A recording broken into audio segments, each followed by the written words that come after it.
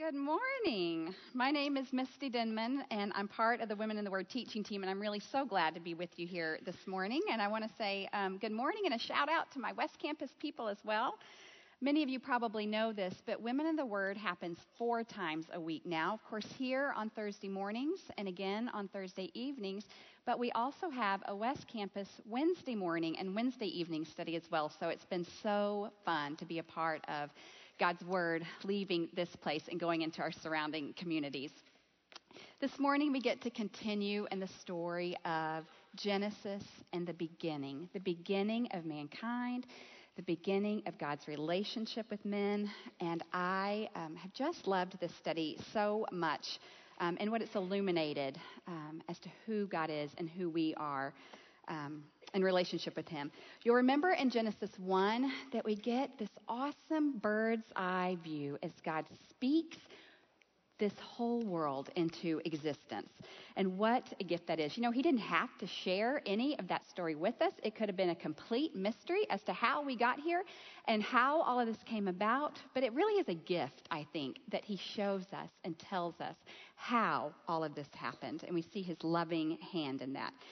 And then in Genesis 2, I love that he creates woman and tells us that all women are created in his image.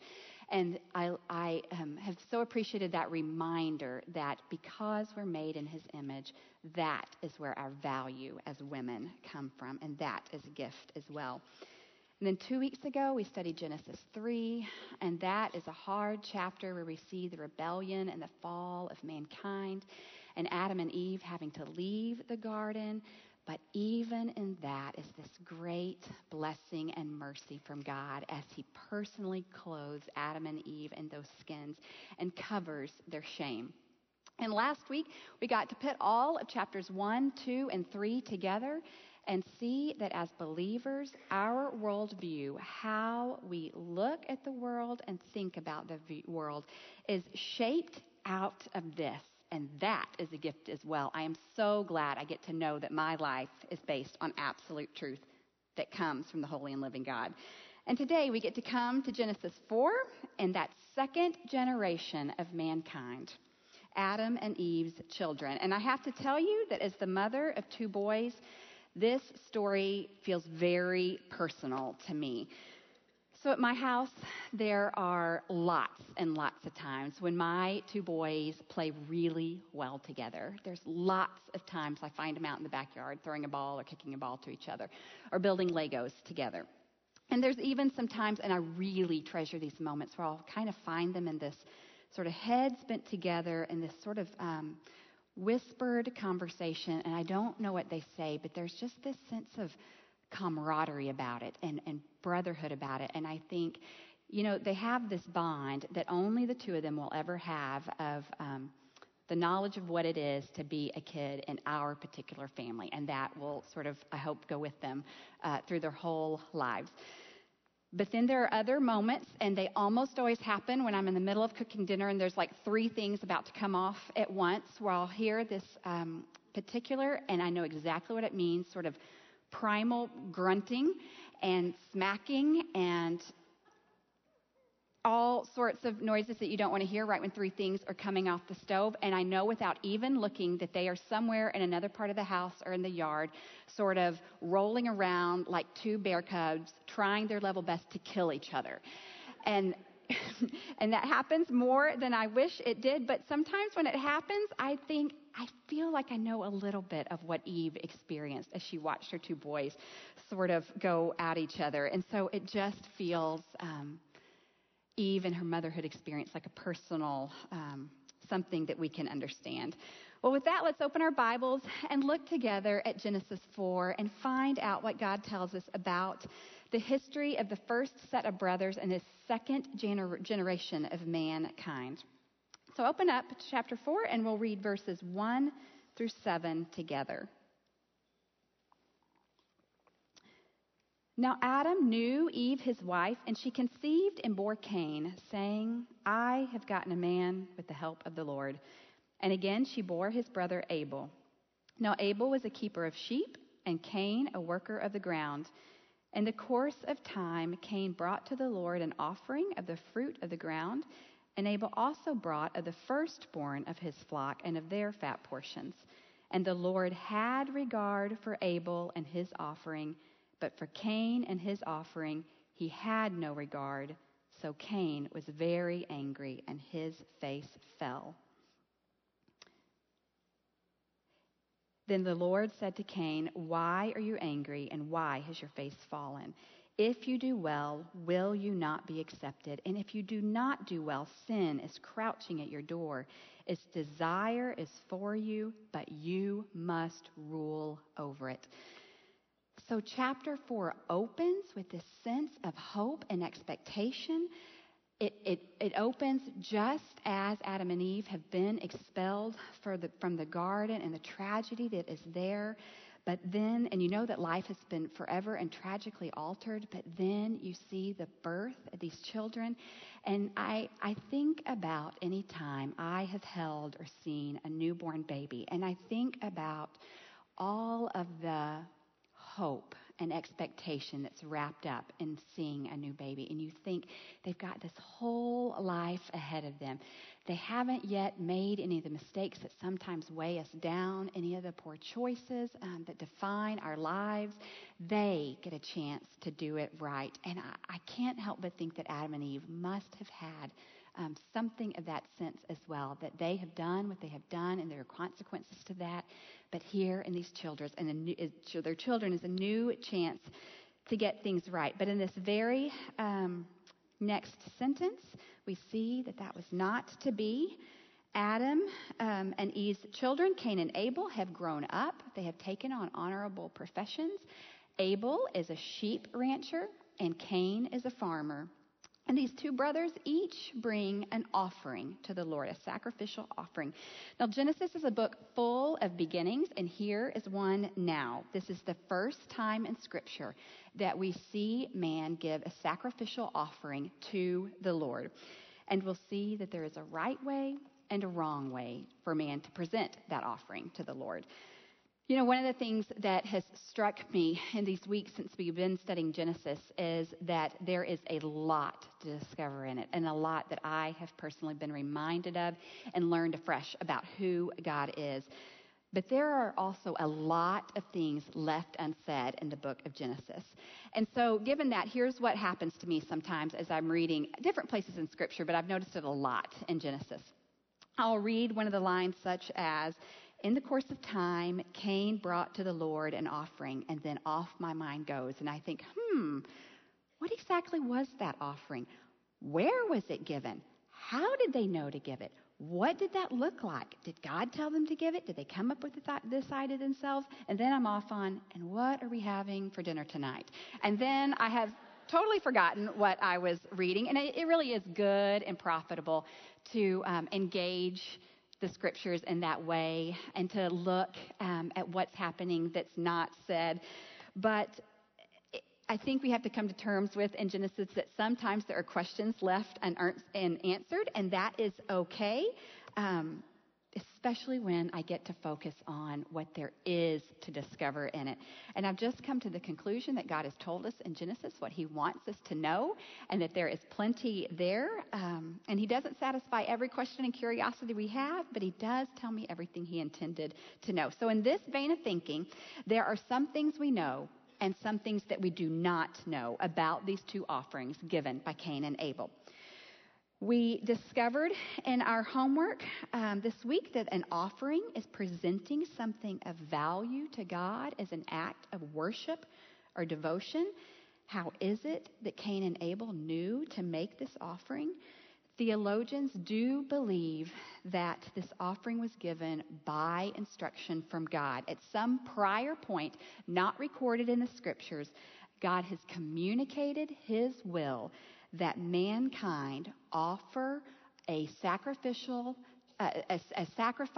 to him, an offering to him as an act of worship.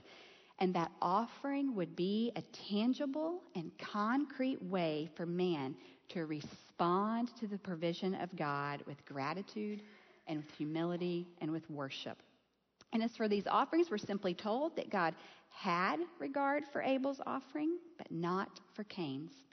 The acceptance of Abel's offering and the rejection of Cain's, we will find, is at its core a heart issue for both of these men. Now, a casual observer might have watched this scene unfold and observed each man bringing a portion of what was essentially his income. Cain brings some of his crop, and Abel brings some of his sheep. So what's the problem? Why did God have regard for the one and not the other? One reason may have been that Abel presented a blood sacrifice, that sheep would have been an animal blood sacrifice, and that would have been something prescribed by God, while Cain brought some of the fruit of the ground that he had grown. But look back with me again at verses 3 and 4.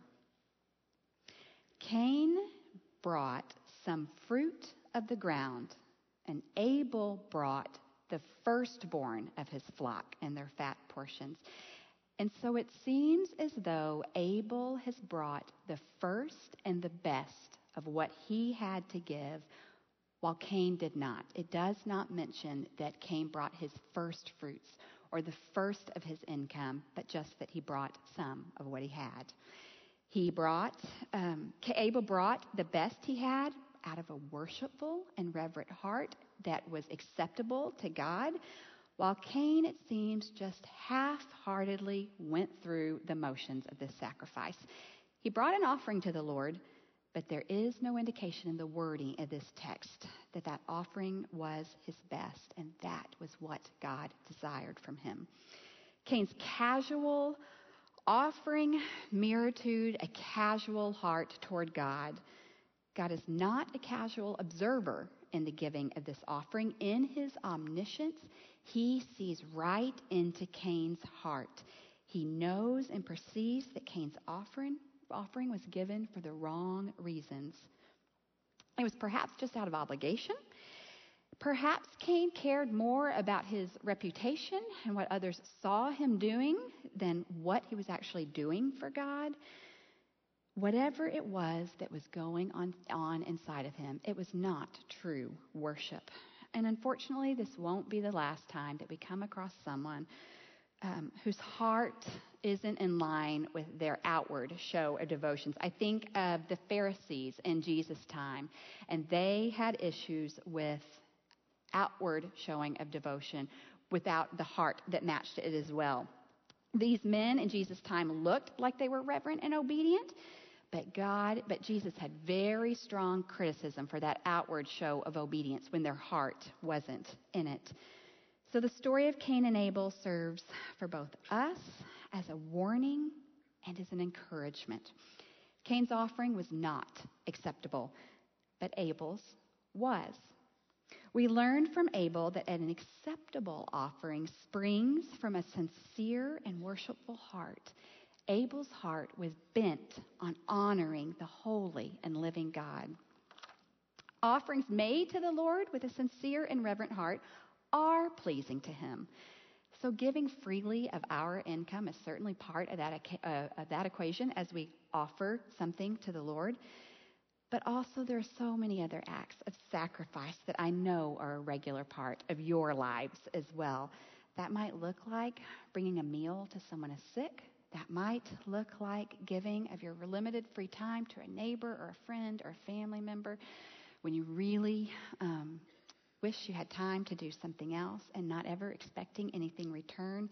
I have got to watch many of you over the years do many sacrificial acts, large and small, that I know are pleasing to the Lord. And do you remember what Jesus told his disciples about offerings in the book of Mark? Look with me on your verse sheet at Mark 12. And a poor widow came and put in 2 small copper coins, which make a penny. And he, this is Jesus, called his disciples to him and said to them, "Truly I say to you, this poor widow has put in more than all those who are contributing to the offering box. For they all contributed out of their abundance, but she, out of her poverty, has put everything she had in it, all that she had to live on." So that is an offering of true worship. And it was so pleasing to God that this sweet widow, who we don't even know her name, is forever recorded in Scripture. her heart of worship led her to give the best of what she had. And Abel and his heart of worship led him to give the firstborn of his flock in reverence to what he knew was the holy and living God. And God was surely pleased with him and had regard for that offering. And God is surely pleased with us when we give the best of what we have to give. So you can be assured that when you are giving, whatever it is that you're giving to the Lord, out of a pure and loving heart, he is so pleased with that. And though God did not have regard for Cain's offering, he deals with God with profound patience. So think for a minute of a time when you've been wrong or shorted. I know that I can have a really quick response of wanting to get what rightfully belongs to me. But God shows such great restraint, such great grace when he responds to Cain in what is a remarkably fatherly way. He essentially pulls Cain aside after Cain has made this offering that he has no regard for, that wasn't pleasing to him, and gives Cain what I think is the first ever father-son talk in recorded human history. So I'm known at home for running a pretty tight ship, but there are times when those boys of mine don't need a mom and a mom's advice. What they need is a dad. And there are times when I have seen my husband pull my boys aside, and they come away from these father-son, man-to-man chats with a whole new attitude on life, and I love it. Their dad has a way of steering them toward attitude adjustments that I just cannot, and I'm so grateful for that father-son relationship, and so grateful for him that he does that. And I can tell you that those chats at my house almost always happen out of anyone else's earshot. I don't know what's said there. And honestly, it doesn't even really matter to me what's said there. But what I know is that they come away with a different attitude and heart. But it's so fun that here in chapter 4, we get to listen in on God and Cain's father-son chat, this man-to-man chat. And I think that's just an awesome privilege that we get to hear this conversation between God and man. And even just what a beautiful thing it is that God speaks so personally to Cain. And to Cain, God says this: do the right thing. I've given you a conscience. I've given you my word. I've told you how to properly worship me. If you will do what is right, if you will turn from your sinful desire and seek me, it will go well with you. But if you do not, you are allowing yourself to become really perilously vulnerable to the devastation that sin will cause in your life. The imagery that God uses here in this talk is serious, and it is meant to be taken seriously. Take a look at this picture here. You know, I look at this picture and I think, what sane person would deliberately step into the path of a hungry animal with teeth like that? And yet, it is exactly what Cain did and exactly what we are doing when we choose to step into sin. When we hear that small and God-given voice in our head that says, don't do that, and we do it anyway, we're stepping right into that. Don't do it. I hope that I can remember, and I've looked at this picture several times, I hope that I can remember this picture the next time that I step into a situation where I have a choice between saying something I should and I shouldn't, saying a choice between opening my mouth at all when I shouldn't, a choice between sin and obedience to God. I don't want to step into the mouth of that lion when I have a choice for a way out. Look with me at verse 2, or at the second verse on your verse sheet. I think there's two verses here that give us some really powerful tools when we have that choice between stepping into the mouth of that angry lion and walking away from it. Look at Romans 6. Do you not know that if you present yourselves to anyone as obedient slaves, you are slaves to the one whom you obey, either of sin, which leads to death, or of obedience, which leads to righteousness? But thanks be to God that you, who were once slaves to sin, have become obedient from the heart to the standard of teaching to which you were committed, and having been set free from sin, have become slaves of righteousness. And then look at 1 Corinthians 10:13. No temptation has overtaken you that is not common to man. God is faithful, and he will not let you be tempted beyond your ability. But with the temptation, he will also provide the way of escape, that you may be able to endure it. So let me say here that this man-to-man talk with Cain and God is about general principles. There are, of course, times, and we could all list them, things we've observed in our own world, when life does not go well for the righteous man. And we have also observed people who seem to do evil over and over and seem to get away with it. But God is a God not just of grace, but also of justice. And we can trust him when he tells us that he eventually makes all things right. We don't always get to see in this lifetime what that ends up looking like, what his justice is, but we can rest on the promise that it is there and that God is good and that it will go well with us when we choose to obey. God knows our hearts, and he judges our true motives. A pattern of giving in to our sinful desires leads us to a devastating and dangerous place where sin takes a foothold in our lives, and it will always lead to dangerous consequences. It may not literally be that lion with his giant teeth around us, but the consequences are really no different. A pattern of resisting sin and pursuing obedience leads to a life of God's protection from that angry lion. Let me be clear here for those of us who, by faith, have trusted in the death and resurrection of Christ, and we now belong to him forever, we neither earn our salvation, nor can we lose it by our actions. Once we've placed our faith in Christ, we are sealed with her Spirit, and we are his forever. And praise God that he gives us his Holy Spirit once we do that, that is with us always. And that Holy Spirit within us gives us both the desire and the ability to overcome our power, the sin and the power of it in our lives. Listen to what God says through his prophet Ezekiel on your verse sheet, Ezekiel 36. I love this.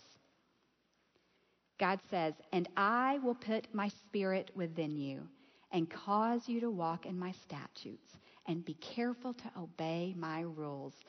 The Holy Spirit has given us that. Let's not ignore it. Let's use that. It is by God's power that we are able to resist sin. Praise God for that. So let's continue in our text. Follow along with me as I read verses 8 through 16. Cain spoke to Abel, his brother. This is sometime after this talk that happens between God and Abel. Cain spoke to Abel, his brother. And when they were in the field, Cain rose up against his brother Abel and killed him. Then the Lord said to Cain, "Where is Abel your brother?" He said, "I do not know. Am I my brother's keeper?" And the Lord said, "What have you done?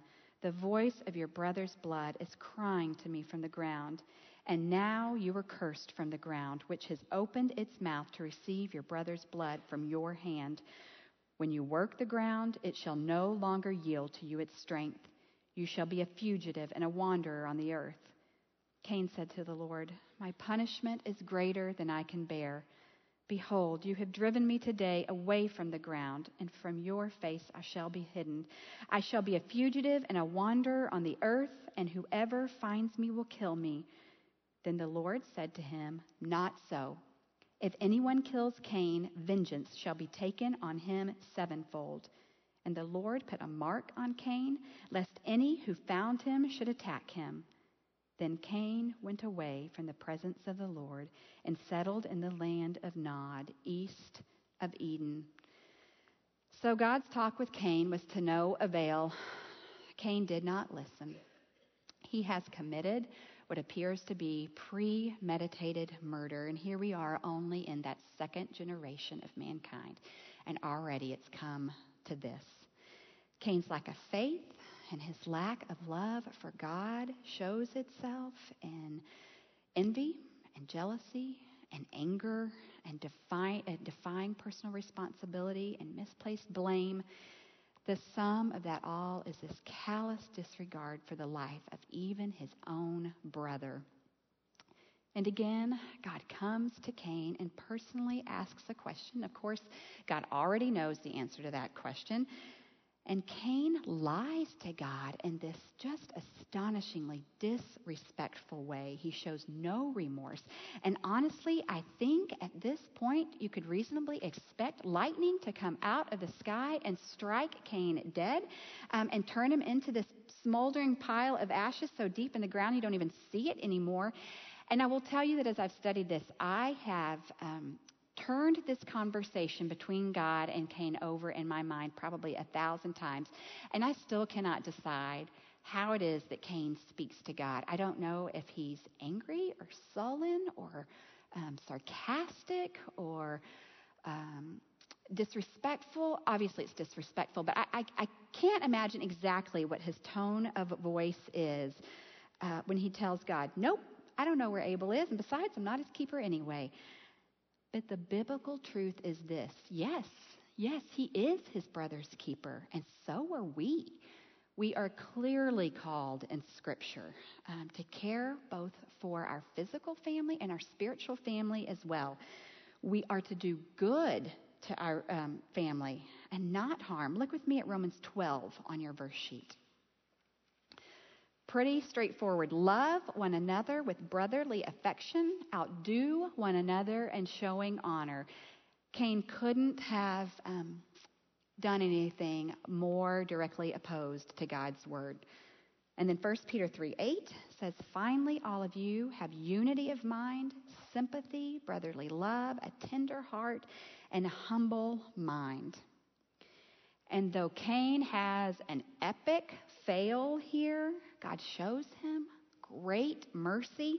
Cain's not a pile of ashes on the ground, but he will be cursed. He will be cursed with land that is even harder to work than it already was based on the curse that happened prior in Genesis. He will be cursed with a separation from his community, from his land, and from his Creator. He will be without peace. That God will mercifully put this mark of some sort on Cain that communicates to everyone around him that his life must not be taken from him. This murderer is personally marked and protected by God from the same fate. I think that's so interesting. Later on in Genesis, God will tell us that whoever sheds man's blood will have his own blood shed, but in his great love, God spares Cain of this just punishment. Yet Cain's just relentless selfishness fails to comprehend or respond to God's mercy here. Instead, he whines about his exile and he fears for his own life.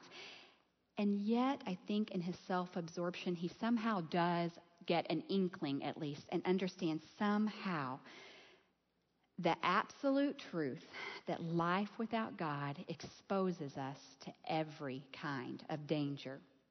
In verse 14, Cain realizes that God's face will be hidden from him and all the meaningful relationships in his life will be lost. Prior to this, Cain has chosen to turn his face from God, and now God turns his face from Cain. And we now have this mental picture that sin is a vicious beast that is devouring Cain. Cain did not heed God's warning, and those teeth and those claws are tearing him apart. Though he gets to keep his very life, we know that what he loves will no longer be his land, his way of making a living, and his relationships. Sin destroys our fellowship with God, and it destroys our fellowship with other people. Look at Isaiah 59. Behold, the Lord's hand is not shortened that it cannot save, or his ear dull that it cannot hear. But your iniquities have made a separation between you and your God, and your sins have hidden his face from you so that he does not hear. In this encounter between Cain and God, we see a pattern that is unfortunately repeated over and over in the scriptures. This pattern of man choosing to willfully turn his back on God and his blessings, and nothing good ever comes of that. Okay, so at this point, I think we're all probably so depressed that maybe we want to just go and have an early lunch and maybe stuff ourselves with like onion rings or chocolate or something. It gets pretty serious right about here, thinking about all these crummy choices that Cain has made and the ramifications of that. But hold tight with me. Unfortunately, it actually gets worse before it gets wetter. But man's right response to God is coming, and I promise it's coming before we leave this room today. So we go back to Cain and his family. Follow along with me as I read verses 17 to 24. Cain knew his wife, and she conceived and bore Enoch. And he built a city. He called the name of the city after his son. To Enoch was born Irad, and Irad fathered Mehujael, and Mehujael fathered Methuselah, and Methuselah fathered Lamech. And Lamech took 2 wives. The name of the one was Ada, and the name of the other Zillah. Ada bore Jabal, and he was the father of those who dwell in tents and have livestock. His brother's name was Jubal. He was the father of those who play the lyre and pipe. Zillah also bore Tubal-Cain. He was the forger of all instruments of bronze and iron. The sister of Tubal-Cain was Naamah. Lamech said to his wives, Ada and Zillah, hear my voice, you wives of Lamech. Listen to what I say. I have killed a man for wounding me, a young man for striking me. If Cain's revenge is 7-fold, then Lamech's is 77-fold. And in these verses we see that Cain's family tree and what it looks like. Cain marries, and he has children, and those children have children. And all the while, there are these great technological and cultural advancements taking place. And isn't it interesting that we live in an age with a lot of cultural and technological advance taking place? There are so many parallels if we look carefully in this chapter to what our lives look like today. Cities were built during this time, and think of all what came with cities. There would have been housing and transportation and some kind of organized government and some kind of sanitation and lots of other things that go with that as well. And we see that some of these folks become nomads and learn the ways of animal husbandry. Others became skillful in building tools, and those tools would have been used to build all kinds of other useful things in their society. And there are even those who made and played instruments. It applies all through here that their lives are about much more than mere survival, and that art and beauty and technology and culture were meaningful to them. And so let me take just a very quick aside here and tell you that this is the history of early man. Between Genesis chapter 2 and 4, there are only 9 generations of people. And so notice that in all of this technology, this is not the description of, the ape-like grunting caveman dressed like someone from the Flintstones with like a club in one hand and dragging someone by the hair into his cave with another. These were smart and skillful and accomplished people who were an awful lot like you and I. And that's just something I want you to chew on and think about, that this description of this early generation of man is much different than what the world tells us that early man looked like. So these descendants of Cain pursued advancements of every kind, and God graciously granted them success in these pursuits. But these men and women did not pursue God, and we know that because there is no mention of God in these verses. They pursue these good and God-given things, and I will tell you that I love that I get to live in a world with technology and culture and medicine. I love that I get to live in a world with air conditioners and iPods and iPads and antibiotics. And the problem comes not with those things, but when we pursue science and technology and art and culture and fulfillment and meaning in those things instead of in the giver of those good things. Cain's family line pursued the gifts of God rather than God himself, and that led to their total moral destruction. And so I think we can look around our world today and get a good idea of what that world looked like. And I love how Solomon says in Ecclesiastes, there's nothing new under the sun.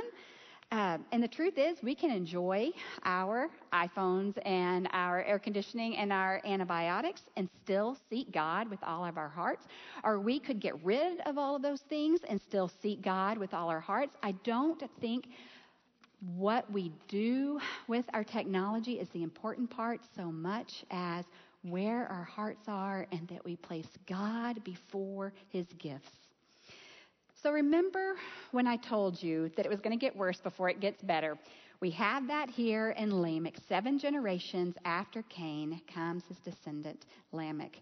And if you look back at verse 19, the first thing we hear about him is that Lamech took 2 wives. It astonishes me that anyone ever thought it would be a good idea to have more than 1 wife, that would ever be a plan that would lead to peace and harmony in someone's household. I'm pretty sure that's not what Lamech was thinking about anyway. So here we are with this man who has perverted God's idea of what marriage is, a permanent union between 1 man and 1 woman set in Genesis 2. And then the very next bit of personal information we get about this man comes in verse 23 when he just flippantly and boastfully reports to his 2 wives that he has killed a young man who has struck him. It looks like Lamech and this younger man got in a fight of some sort. And Lamech is the older man. Instead of employing some wisdom and diffusing this situation, escalates it in these huge proportions. In the end, Lamech murders this man. A life that God created in his image, needlessly ended, vengeance just taken to the extreme. And when Lamech declares to his wives that if Cain's revenge was 7-fold and his is 77-fold, what he's doing here is boasting. He is saying that he will have much more personal protection despite his crimes than Cain did. Lamech is just a nasty guy. And so far we've got bigamy, we've got murder, we have thumbing his nose at God. And Lamech is the culmination of a family line who turned away from God. We see generational sin and in the extreme. He had choices, just like Cain did. He had a choice whether he would devote himself all his life to 1 woman. He had a choice, and that fight about whether he would escalate the situation or diffuse it, whether he would choose peace or violence, whether he would give in to his anger or not let it overwhelm him. Sin was crouching at Lamech's door, just like that angry lion. And instead of crying out to God for help when he was tempted, he ignored God. So his sin devoured him, and it devoured this young man. And who knows the ripple effect, how other many people's life it devoured as the result of this murder.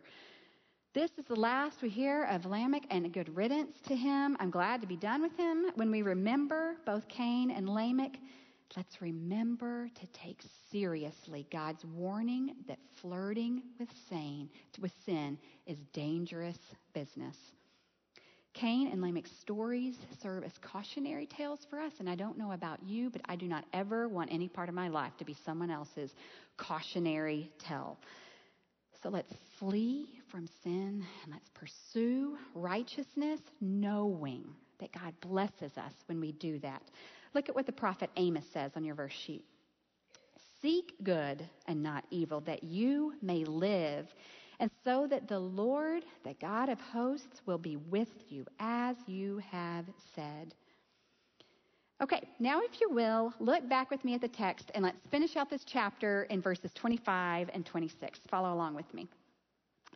And Adam knew his wife again, and she bore a son and called his name Seth, for she said, God has appointed for me another offspring instead of Abel, for Cain killed him. To Seth also she bore a son, and he called his name Enosh, and at that time people began to call upon the name of the Lord. So we come back again to Adam and Eve. Remember that these men and women lived a long time in this day. Adam and Eve are still around and still having children. And chapter 5, by the way, tells us that Adam was 130 years old when this son Seth is born.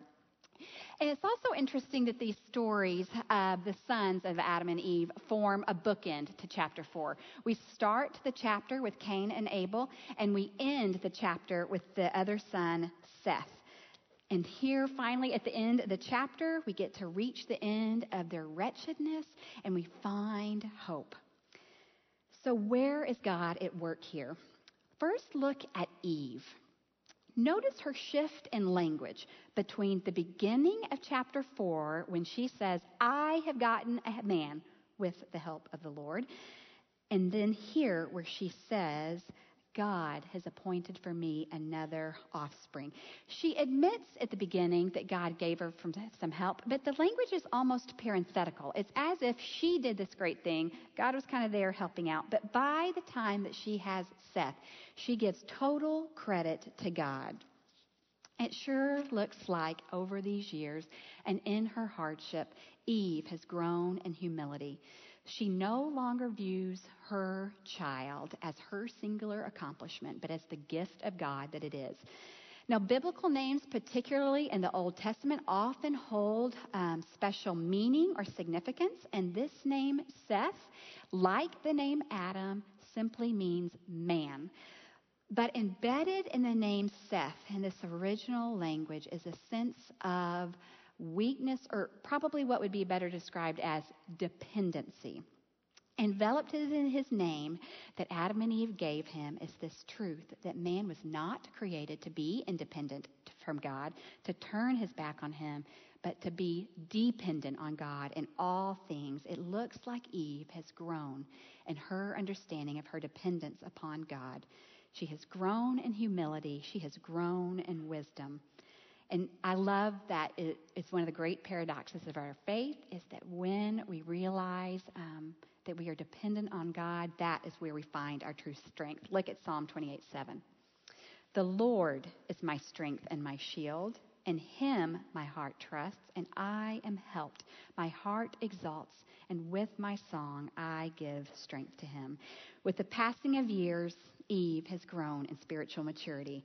And so here is where we find the hope for future generations, because she can now rear this child and any of the others that she is still having according to truth in a way that she was not equipped to before. And the long-term legacy of these children who are influenced by a woman who loves God is not to be underestimated.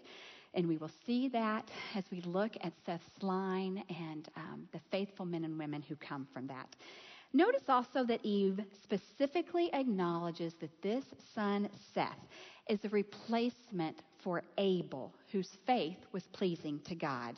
She is acknowledging here that God has been generous and faithful to the family and providing another son who will continue this branch in the family tree, replacing the line of Abel that Cain destroyed. And it is through this branch in the family tree that will be the men and women who call on the name of the Lord. God has not given up on those he created. So we're jumping ahead for just a minute, but know that Noah comes from the family line of Seth. And he was certainly a faithful man of God. And that's not all the good news. Seth has a son named Enosh, and it is during the time of Seth and Enosh that people begin to call on the name of the Lord. So here's another beginning, the origin of prayer and of men calling on the name of God and acting on the knowledge that God is so mighty that even calling on his name has great power. Later in Genesis, we see Abraham call on the name of the Lord. Look at Genesis 12:8. And from there, it's Abraham, moved to the hill country to the east of Bethel and pitched his tent, and there he built an altar to the Lord and called upon the name of the Lord. Later we also see Isaac and Moses and Samuel and David and Elijah and Paul and other great men and women of the faith who are calling on the name of the Lord in Scripture. And that practice with speech so powerfully of man's reverence for God and God's great strength begins right here. It says people trusted God, they prayed to God, and they were faithful to God. You know, I learned some years ago from someone to pray for my family that there would be an unbroken chain of faithful Christ followers between now and the time that Jesus returns. And that is a prayer I pray for my family. There are a few Christ followers in my own family here and there, but I really don't come from this unbroken line that I can see of great-grandparents and grandparents and parents who followed the Lord, and then you see that in your children and hope to see that in your children and grandchildren and so on. But I get to look at this passage here and see that my spiritual heritage begins here. And I'm so grateful that despite the rebellion and the sinfulness of man, God has always protected and provided for a faithful remnant that continue on in the faith. And so those of us who have trusted Christ for the forgiveness of our sins are descended from these people right here. They are our spiritual heritage and our spiritual family. And so sometime between here and now, these people have passed their faith on, who have passed their faith on, who have passed their faith on, and it has gotten to us. And we get to do the same thing as well. Look at Psalm 78:4. We will not hide them from their children, but tell the coming generation the glorious deeds of the Lord and his might and the wonders of what he has done. Our fantastic children's ministry here at Christ Chapel uses this verse in their name, and I think it's a great one for us as well. And when I'm dead and gone and home with the Lord, and that next generation will probably only remember a small handful of things about me. And I can tell you that I hope that I am remembered as a woman of prayer and as someone who walked faithfully with God from the time I was 17 until I take my last breath. Genesis records just a handful of essential information about their faithful of God, and truthfully, most of us will probably be only remembered for just a handful of essential things. So if it's my desire to be remembered as a woman of prayer and faith, I must live my life as a woman of trust and faith and prayer and commitment of God, just as Seth and his family did. And so as we reflect on this chapter, I'd love it if we could spend some time considering the places in our lives where we're already doing this, and then also to consider what choices we might want to make in our daily lives so that our lives do reflect us as women of prayer, as women of devotion and obedience to God, as women who are committed to God. You know, the story of Adam and Eve's children is a story of opposites. It's a story of obedience and disobedience. It's a story of life and death. It's a story of blessings and of destruction. And because of our free will that God gives us, we get to choose what path we're going to take. Listen in this last verse to what Moses says to God's people in Deuteronomy 11. See, I am setting before you today a blessing and a curse. The blessing if you obey the commandments of the Lord your God, which I commanded you today, and the curse if you do not obey the commandments of the Lord your God, but turn aside from the way I am commanding you today and go after other gods that you have not known. God has given us the great gift of his word, and he shows us that obedience will always lead to blessing. Life is full of challenges for every one of us, challenges great and small, but we also have endless choices as to whether we will serve ourselves or whether we will serve the living God. And in every one of those challenging places, and in every choice we make about whom we will serve, we always have this assurance that God is good all the time, and that all the time God is good. He is worthy of our praise.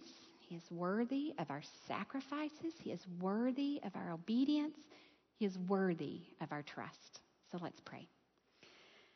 God, I thank you so much for your word. I thank you that you never leave us or forsake us. I thank you for that faithful remnant of people who from the beginning have chosen to walk with you. And I pray that every one of us in this room would choose to be your faithful followers every day of our lives as well. I pray that you would bless these women. I thank you so much for their obedience and willingness to be here and to dive deeply into your word. And we just thank you, God. I pray that you would give us that desire to love and obey you more every day. In your holy name we pray. Amen.